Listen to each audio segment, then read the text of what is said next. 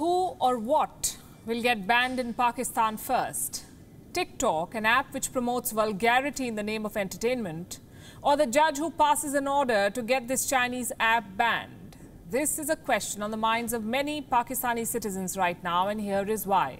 A plea has been filed in the Lahore High Court demanding an immediate ban on TikTok. It has been filed by a certain Nadeem Sarwar, an advocate who moved the application on behalf of a civilian. The petition states that TikTok is disastrous for the youth of Pakistan, how it not only wastes their time but also peddles vulgarity, how acts of blackmailing and harassment are on the rise because of TikTok, and how it would prove harmful to Pakistan's social fabric. The petitioner does have a fair point, we have to say. Let me elaborate. On the 21st of June, a 17-year-old accidentally shot and killed himself while filming a clip on TikTok. This happened in Karachi. The teenager was filming himself with his father's pistol to his temple. He accidentally pulled the trigger. This case finds a mention in the petition, and it's not the only one. 2 days back, on the 13th of July, a girl was gang raped by 3 men whom she had befriended on TikTok.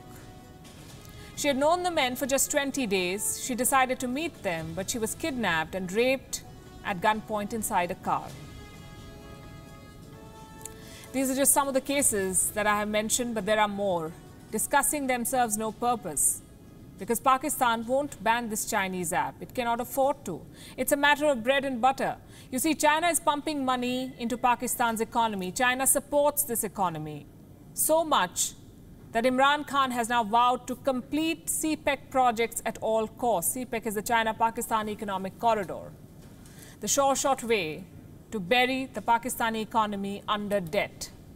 Now, according to the Pakistan Prime Minister, the CPEC is a manifestation of Pakistan-China friendship, and the government will complete it at any cost and bring its fruit to every Pakistani. Well, Imran Khan said this during a meeting to review the progress of CPEC. Progress, which, let me remind you, is unprecedented. According to Pakistani media reports, a bill has been proposed by Islamabad to give sweeping administrative and financial powers to CPEC authority. This bill basically clips the wings of the CPEC planning ministry by transferring power from parliamentarians to unelected officials. The headlines are on your screen. According to this bill, CPEC authority will now be under the direct supervision of the Pakistani Prime Minister, but there are limits even to the role of the Prime Minister. Allow me to quote.